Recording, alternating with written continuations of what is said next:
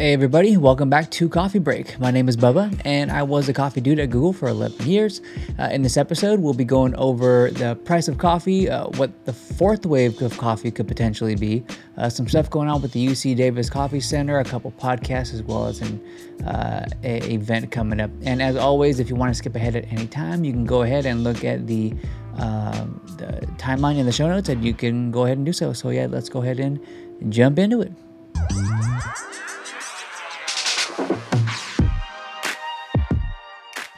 All right, so the first thing we'll look at is the price of coffee. So from the month, it started at about $2.86 about 30 days ago. Right now, it sits at about $2.43. It's a difference of about 35 cents.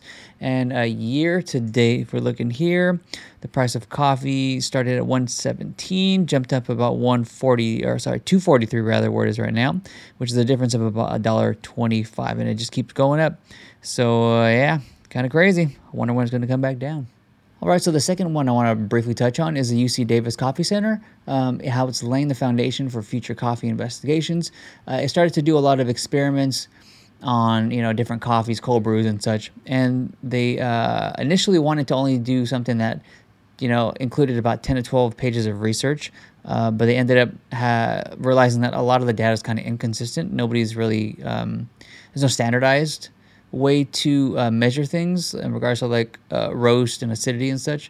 And the paper turned into about them going through about 129 publications, and it says with a compilation of nearly 8,000 data points. So a big part of what they were doing is standardizing a lot of these processes so that down the road, as more people do experimentation with coffee, it can be recorded more evenly and on the same level, so that they can kind of know how to interpret and manipulate that data. So yeah, really cool stuff. If you don't know much about the UC Davis Coffee Center, it's up in Sacramento in California.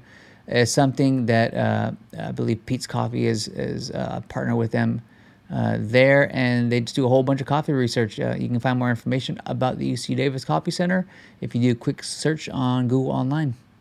All right, so the first article that I want to actually talk about is something I found that talks about what the fourth wave of coffee could potentially be.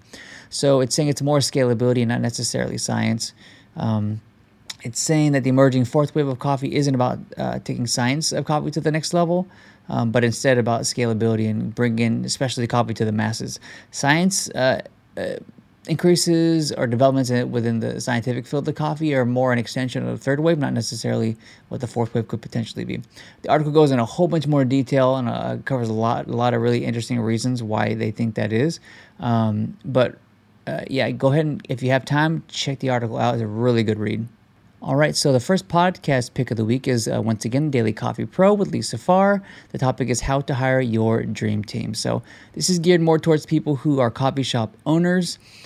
She mentions somebody that she knows that she's working with a Daily Coffee Pro, how they own a coffee shop in Saudi Arabia, and what they're doing to hire people, quality people that they're looking for. And a lot of it revolves around them being really intentional and clear in the kind of person that they are looking for and the kind of person they're not looking for, so that people automatically understand what the expectations are. She has some pretty interesting things that she does when she posts job postings. So check it out. Again, if you're a coffee shop owner looking to hire people, it may work for you, the little tips and tricks that she kind of gives in the video. And yeah, give this a listen if you have some time. So the one thing I remember hearing about a while back is how Starbucks tried to go into Australia at one point, and they had a really difficult time. They ended up getting kind of pushed out, and I never really understood why. And I found a little video, it's from CNBC, that came out a couple of years back, about that whole situation, what happened with Starbucks. Pretty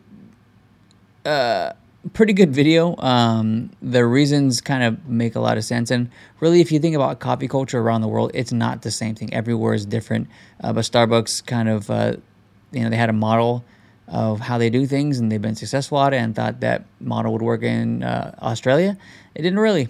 But yeah, check it out if you have time, if you want to learn a little more about how that went down and kind of what their plans are to get back in, All right, and then one last thing, there's an event coming up, and you want to mark your calendars for the 3rd Annual Roast Summit coming up February 10th. This is a free online event, and it's pretty much all roasting stuff. It's going to be people who are newer in the industry, older in the industry, a lot of ideas being exchanged. Some of the topics that they'll be covering in some of the sessions that they have are tasting the roast curve, finding our way to a perfect profile, coffee research trends, consistency in roasting, why green coffee matters.